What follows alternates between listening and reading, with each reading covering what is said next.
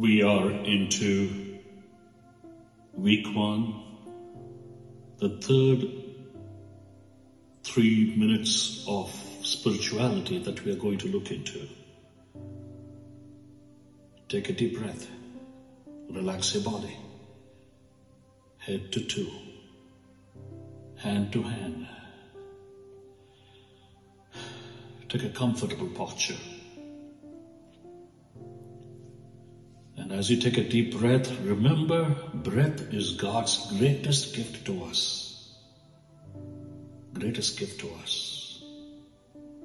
Breath is an instrument of putting us in God's presence and putting God into our presence. Take a deep breath. When Jesus asked Peter, "Who do you say that I am?" Peter just had to say something.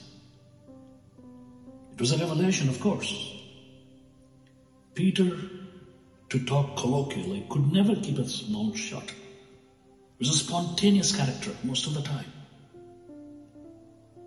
Paul was very different. St. Paul was always troubled, this way and that way. For example, take Romans chapter 7, verse 14. Read through 25. He was a tossed-up person.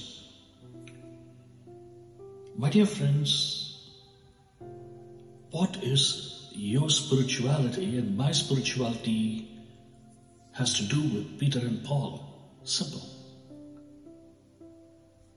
What is your spirit within? What is your spirit within that sustains you or keeps at you forever? Maybe you're an anxious person all the time, an angry person, happy person, joyful person. Something about you that is very consistent and continues to be. Doubting people, not trusting people, or very naive, full of fear, full of anxiety. That is what makes you you are. Embrace that. That is what defines you in many ways.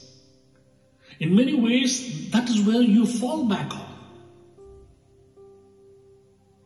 Fearful, anxious, joyful, optimistic, whatever. It is in that place God will work. And that is spirituality.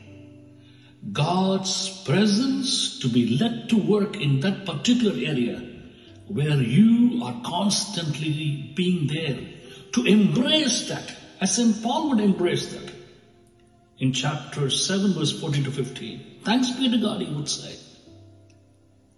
Therefore, your spirit is a spirituality. What are you most of the time? Ask yourself,